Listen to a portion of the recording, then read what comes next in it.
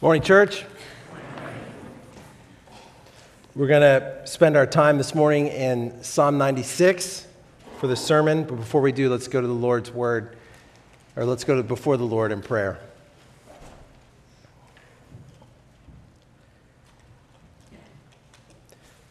Father, we are here to confess this morning that every square inch of creation belongs to you. You're the rightful king. You're the righteous judge. And you sent your Son to rescue your people from every tribe and tongue and nation. Jesus, you died for the nations, and you deserve the praise of all nations. And I pray that this morning, as we consider your word in Psalm 96, that you would strengthen our hearts with boldness and with urgency. We look to you. Spirit, we pray that you would lift up Christ in our midst, that you would strengthen our hearts through your word this morning. Thank you for guaranteeing the task of the church, the task that Jesus gave us. We pray for your help this morning. In Christ's name, amen. Here's the reality of our situation. 8 billion people, almost, live in the world today, and 42% of those, 4 out of 10, will go to sleep tonight never hearing of Jesus. They have no gospel infrastructure, if you'd like, in their own people group, in their own local culture and language. There are no Christians. There are no Bibles or books in their own language. There are no churches to model for them what God's heart and God's ways are like. Now, there are about 500 people in this room this morning. And so if we applied that 42% figure, that would mean close to all the people sitting up in the balcony this morning would be unreached with the gospel. And the only way that the people in the balcony will hear of the love of Christ is if we go. Cherrydale, our church family has been hungry to go to the nations since our very beginning. This is what you read as you read through our church minutes, which I'm doing. You find as early as 1933 that Cherrydale sends our first missionary couple to Africa, Otto and Gladys Deming. Love those names. And since then, we've sent out 179 missionary households, single Christians and married Christians, to the nations. Presently supported by a quarter of our church's budget. But this isn't just a historic commitment to see the gospel go to the nations. Consider the recent history. In the last 15 years, 17 households have left our church family to go serve abroad. They were members of this church. They were sitting in this room. They were worshiping with us. They owned homes in this city. They sent some of them, their children, to these schools. And then God called them to leave this place and go to a new place. And this is the result of God's Spirit speaking clearly through His Word about what God longs for. And that's the worship of all people. And this bubbling vision isn't just sending Cherrydale members across oceans. I've watched you resettle and befriend Afghan refugees. I've watched you teach English to Uyghurs from China. I've watched you pray and strategize to befriend international students here studying in D.C. I've watched you welcome the Thai Church of D.C. into our buildings on Sunday mornings. I've watched you welcome men and women and children from unreached people groups into our city and into our very own lives. Now, why am I rehearsing this morning? I'm rehearsing this for one reason, because many of you are new to our church, and it's important for you to know the legacy that you're stepping into. But also, I'm rehearsing this morning because this can't just be a historic commitment for our church. This needs to be a future commitment for our church. This passion must mark our future ministry together as a church family. Paul preached last week a great sermon helping us understand the task that Jesus left for the church. And to date, that task is unfinished in our generation. And We have unprecedented access to people groups unreached with the gospel, with no gospel infrastructure among them. We have unprecedented access to these people groups, both here and abroad. Unreached people groups continue to move to our city, and if we reach them, and if some of them go back, what might the Spirit do then? We'll talk about it. And listen, travel and communication technology have made going easier than it was even a generation ago. We can fly instead of sail. We can FaceTime instead of write.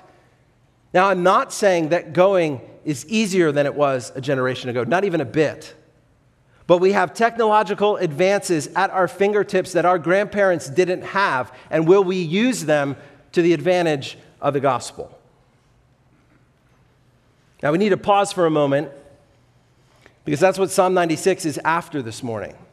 Psalm 96 is after the motivation for our going. We'll talk about how, but Psalm 96 is concerned with why. What motivates us to go? What motivates Christians to risk relationships, to cross borders, to learn languages in order to proclaim Christ? And what sustains Christians who go, whether it's here or abroad? What sustains our going and our proclaiming and our loving of the nations? It is not guilt. It is not self-glory. It is not a sense of adventure.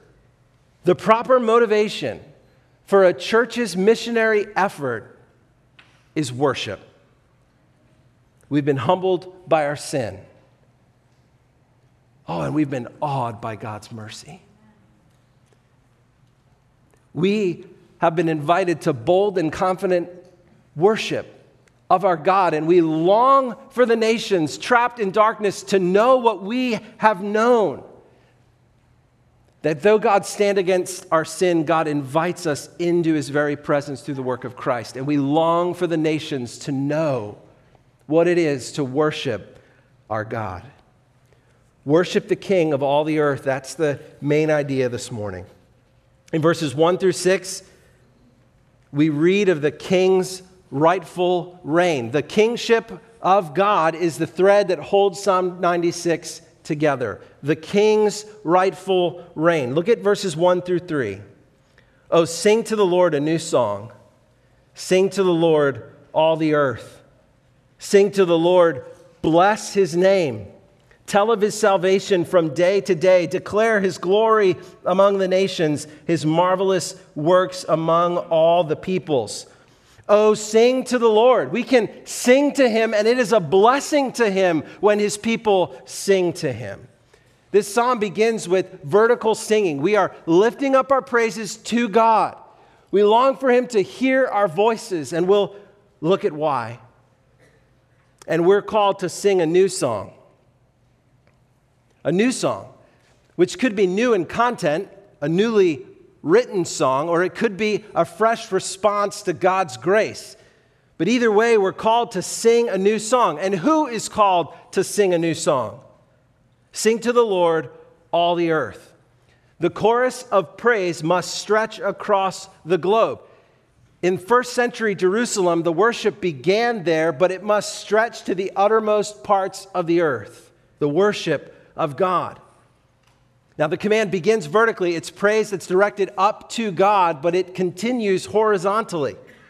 It quickly moves to that in the second part of verse 2. Tell of his salvation from day to day. Declare his glory among the nations, his marvelous work among all the peoples. We tell of his saving acts, and we tell of his saving act in Christ. We tell of all the ways that God has brought deliverance, and we particularly tell of the deliverance we found in Christ. And we're called to tell it day by day by day. As the sun moves across the earth, stories of God's marvelous saving acts constantly fill the sky. God's people across the earth must proclaim and declare and herald the steadfast, abounding love of God. Now, where must it take place? Among all the peoples. That's where we want the worship of God to happen. That's the unfinished task. Now, why must this be so? Why must we sing? Why must worship go to all the earth? Look at verses 4 through 6, where the psalmist, probably David, writes, "For great is the Lord, and greatly to be praised. He is to be feared above all gods. For all the gods of the peoples are worthless idols." Literally, they are no things. They are nothings. But the Lord made the heavens. Splendor and majesty are before him. Strength and beauty are in his sanctuary. We read 4 reasons why the singing of the Lord must go to the very ends of the earth. First, the Lord is great, and the praise of the Lord must be proportionately great. How great is our God? That's how great our praise must be. Secondly, the Lord is to be feared. All the gods of the peoples are no things. We should not fear the gods, the idols, the values of any culture on the face of the earth, because the Lord is great and the Lord is to be feared. Think of the exodus of God's people from Egypt. God set that whole chess game up as a game between God's power, his sovereign authority over creation, and all the gods of Egypt. Think of Dagon in the temple. Dagon, that Philistine god. The Lord's presence comes into Dagon's temple, and what happens to the Philistine god? He falls to the ground. Think of Elijah on Mount Carmel. The prophets of Baal are calling out for Baal to bring fire down from heaven and light this altar, and no matter what they do, they cannot get the altar to light. And then Elijah prays a simple prayer, and Yahweh acts. Or think of Jesus casting out the demons with a simple voice, and the demons are shuddering, and the demons are begging Jesus, just send us into a herd of pigs.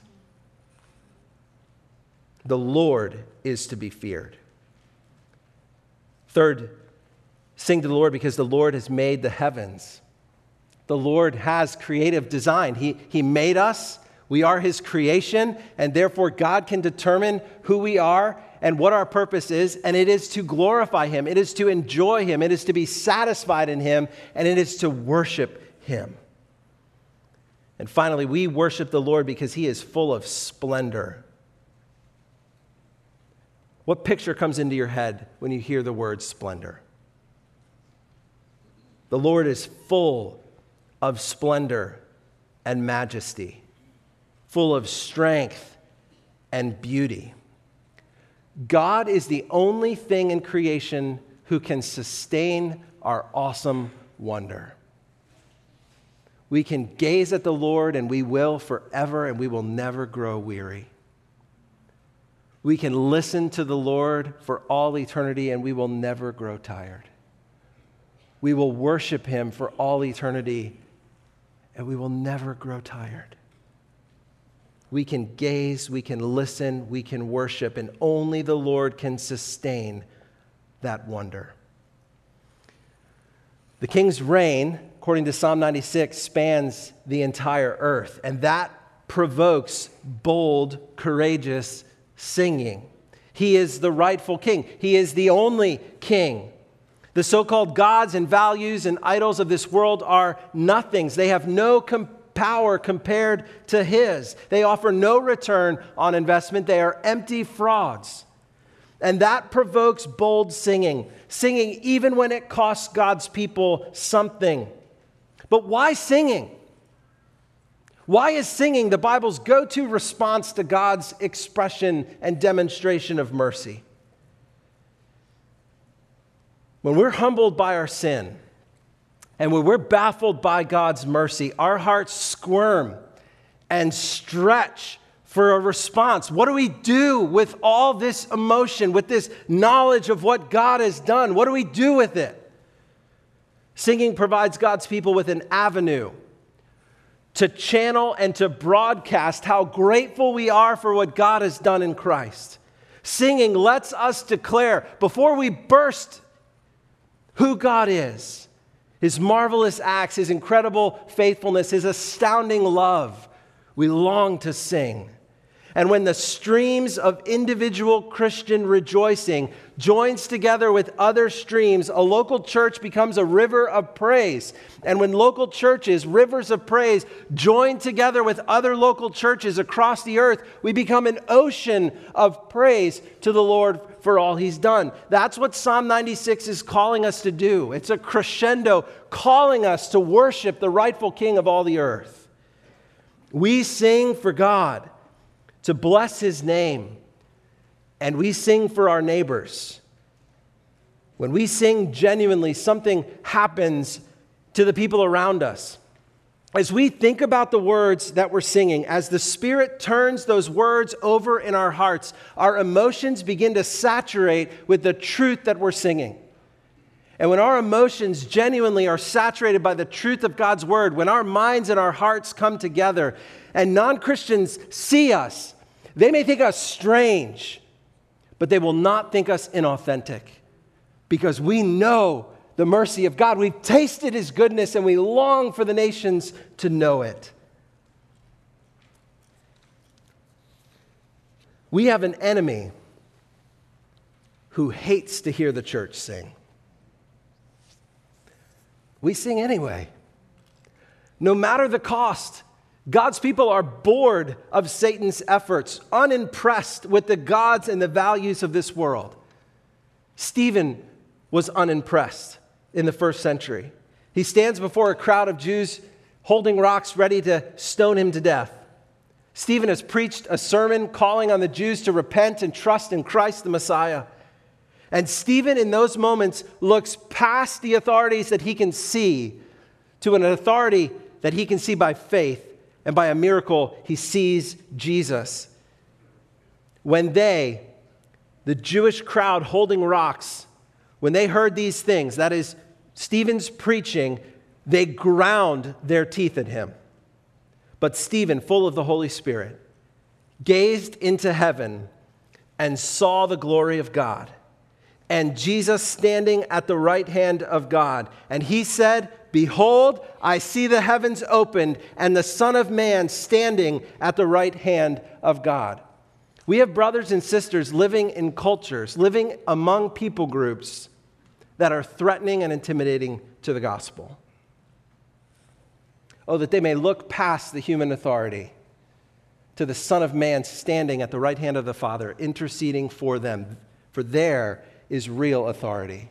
There is one who reigns across the entire earth. The gods of this world are no things. God's reign is a universal reign. Therefore, we must sing boldly of the eternal realities that we know are true. Because we long for all the nations to join the song. We long for all peoples to repent and trust Christ just as we have. And so we pray and we sacrifice and we give and we go and we sing so that He is worshiped among all peoples on the earth. The king's rightful reign and now the king's righteous judgments, verses 7 through 13. In the first section of this psalm, in the first stanza of this psalm, which was a song that was sung, we're told to sing, sing, sing.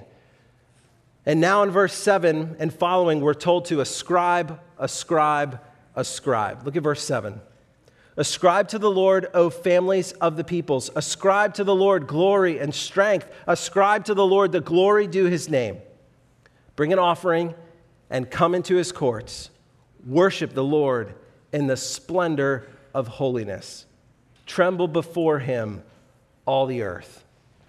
All families, all clans, all peoples, all tongues, all tribes, every corner of the earth, ascribe, ascribe, ascribe.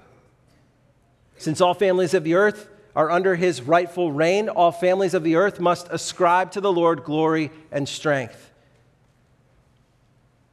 Three things in particular we're called to ascribe or to confess or to acknowledge about God. First, His glory. God's glory is a word that we often use but don't often define. So just slow down and think, what does glory actually mean? What do we mean when we try to bring glory to God's name? Here's something to consider.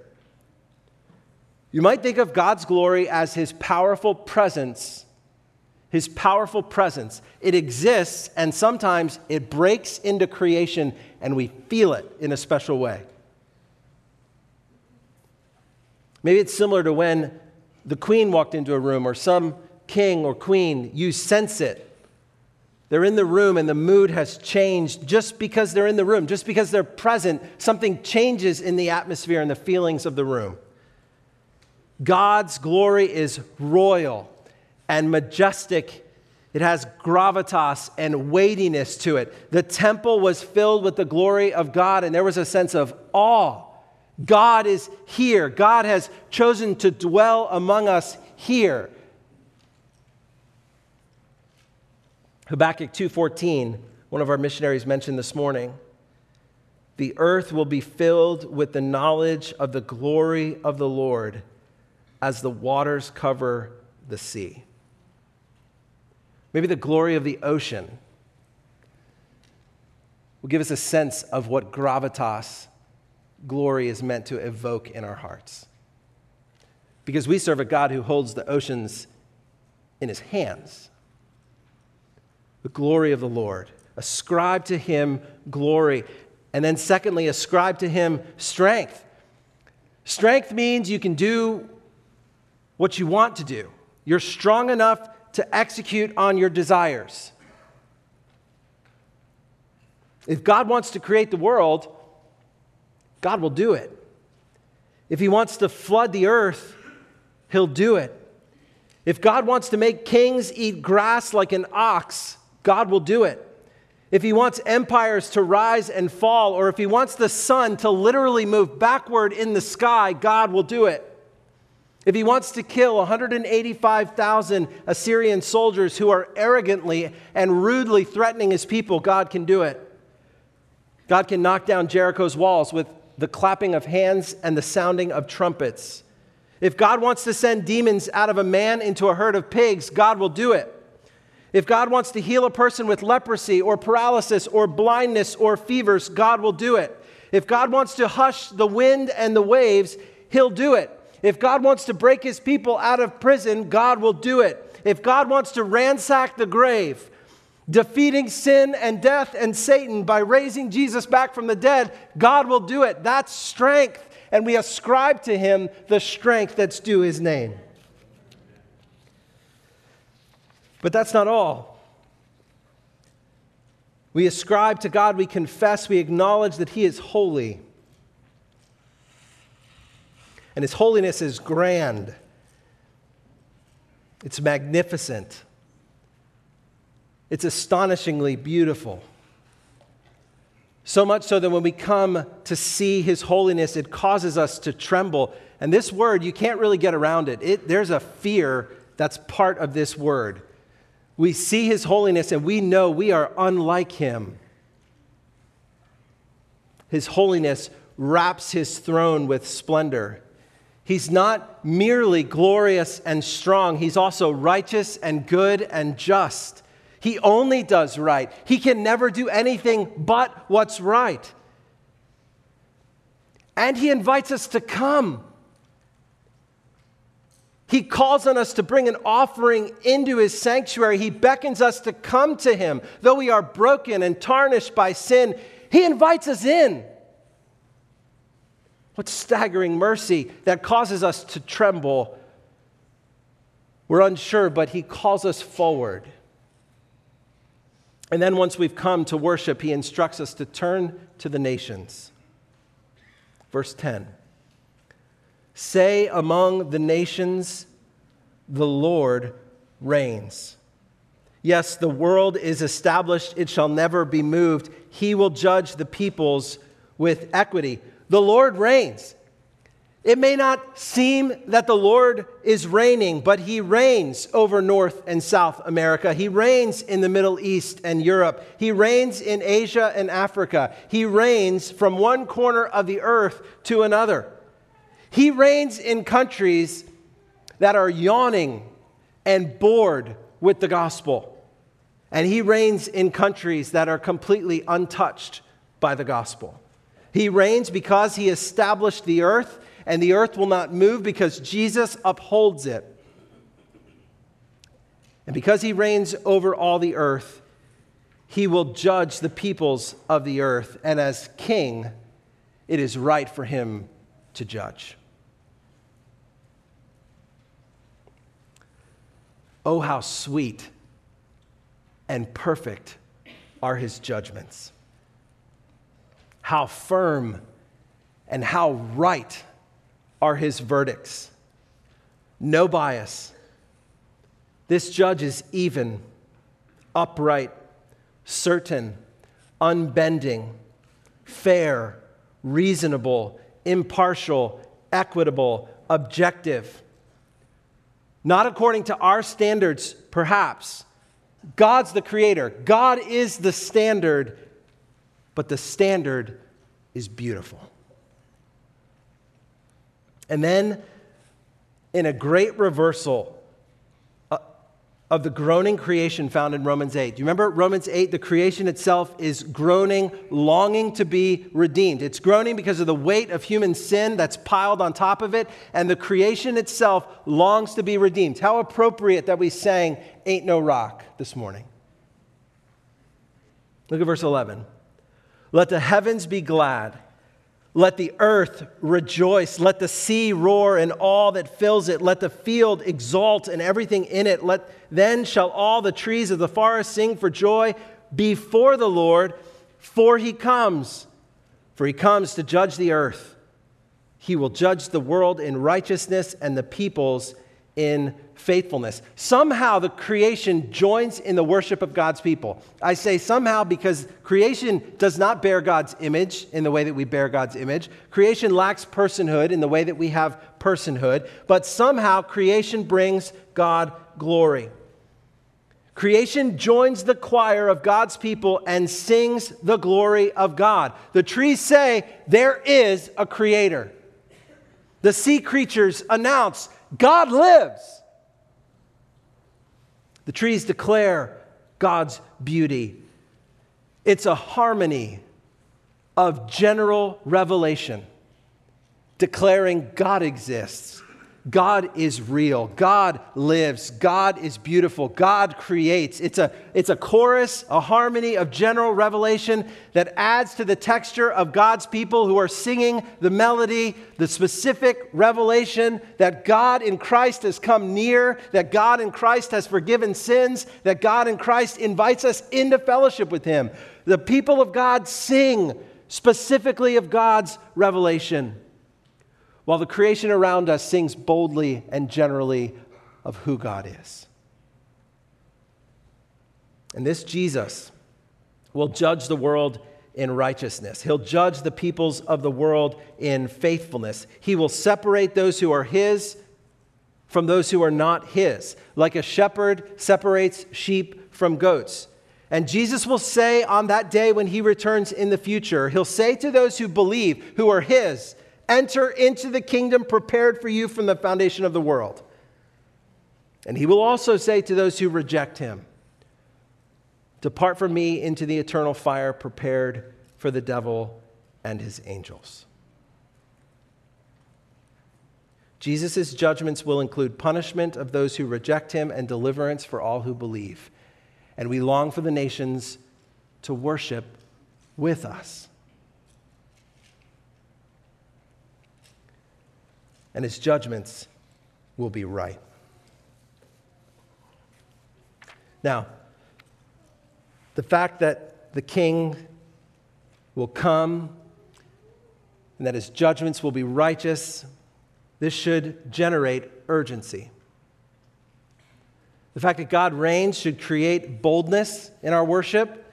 The fact that the king is coming to judge the living and the dead should generate urgency.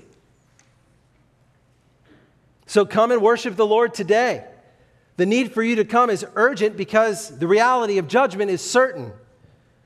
So come this morning and join the throng of singing of his salvation from day to day. Today, the Bible says, is the day of salvation. Come and join the chorus that's singing of his amazing, mighty, saving acts. It only requires you to be humbled by your sin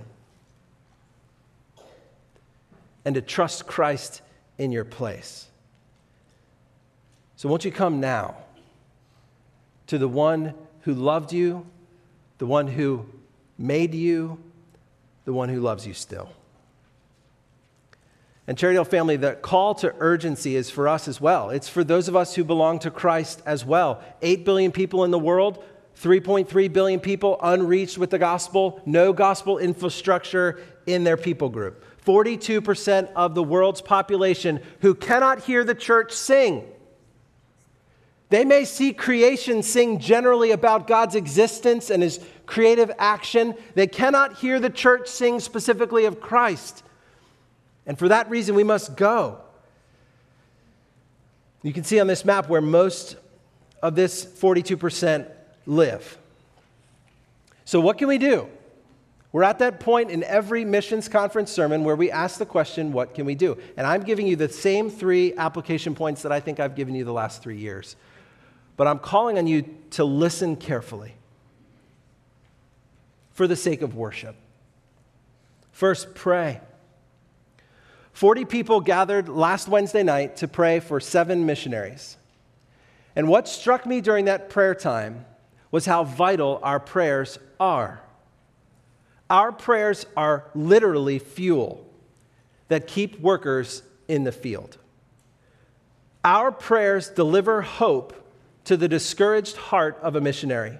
Our prayers provide courage where a missionary is struggling with fear. Our prayers ensure power to the work that's happening among the nations. Now, for what do we pray? We pray for boldness and endurance. We pray for the Spirit to work through the Word. We pray for new Christians. We pray for holiness and focus. We pray for people dead in sins to come alive. We pray for churches to be planted. And we pray that Jesus would beat Satan back into a headlong retreat from the grip he has in certain parts of the world. And tell our missionaries how you're praying. Don't leave them lonely in the field. They've given up enough. Hold them close and communicate often. And pray for our work in this city. Pray for workers to enter the fields here. Pray for open doors to proclaim Christ. Pray for Christians to move into neighborhoods filled with unreached people groups. We'll talk about it in a minute. Pray for the Holy Spirit to move, and pray for Christians to lean in, to love, and to sing of the goodness of God. Second, give. Here's my specific challenge. I'm calling on all of us to open up our budgets this week. And if we don't have a budget, this is the time to make a budget. Pray about your budget. Lay it open before the Lord and ask Him to reveal alterations or changes that you might need to make. Are you giving what you should be to this local church if you're a member here? Are you allowing us to resource our workers well? Are you allowing us to lean into northern India on the map behind you to try to strengthen the churches that are held captive? Helping us to translate resources and to plant churches and to train pastors. That's what your giving allows us to do, and many more things. But beyond your local church, where else should you give? Should you give up Netflix and support a missionary instead? Should you forego that week of vacation and instead go visit that missionary that's discouraged? And you know they're discouraged because you're reading their letters month after month. We don't want to let our missionaries get distracted by financial need. We want them spending every minute they have praying, building relationships, sharing the gospel, learning the language, learning the culture, planting churches. Not spinning their wheels trying to meet financial needs. And I promise you that when we stand in God's presence, we won't regret the financial investments we've made in getting the gospel into the hearts and mouths of people who will join us in praising Him. Third, go. The urgency of the King's return to judge the world in righteousness animates us.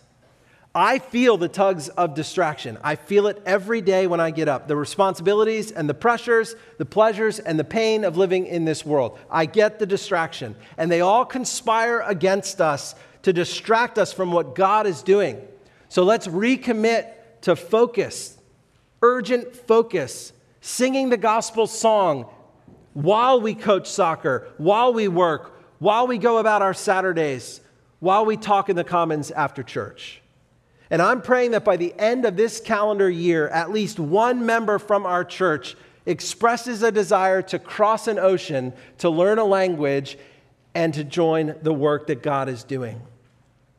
We must keep ourselves stretching, because though there are unreached people groups in our midst, and we'll talk about them in a second, the gospel need is far greater, abundantly greater, and we will not meet that need without urgently working to go abroad.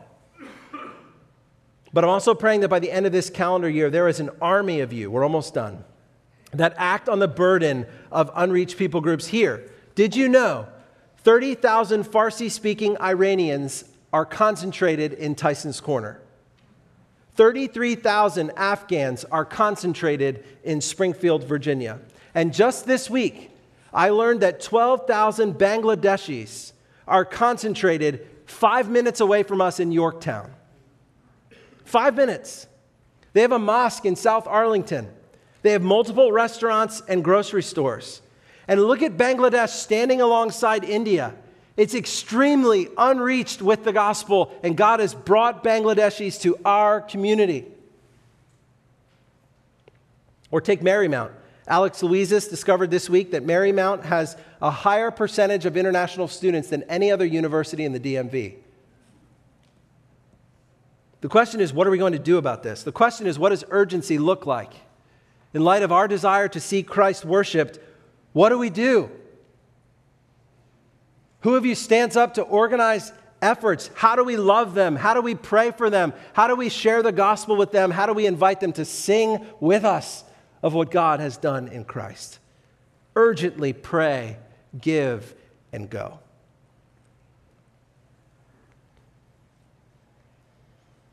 What motivates Christians to go? What sustains our going? The Lord is King of all the earth.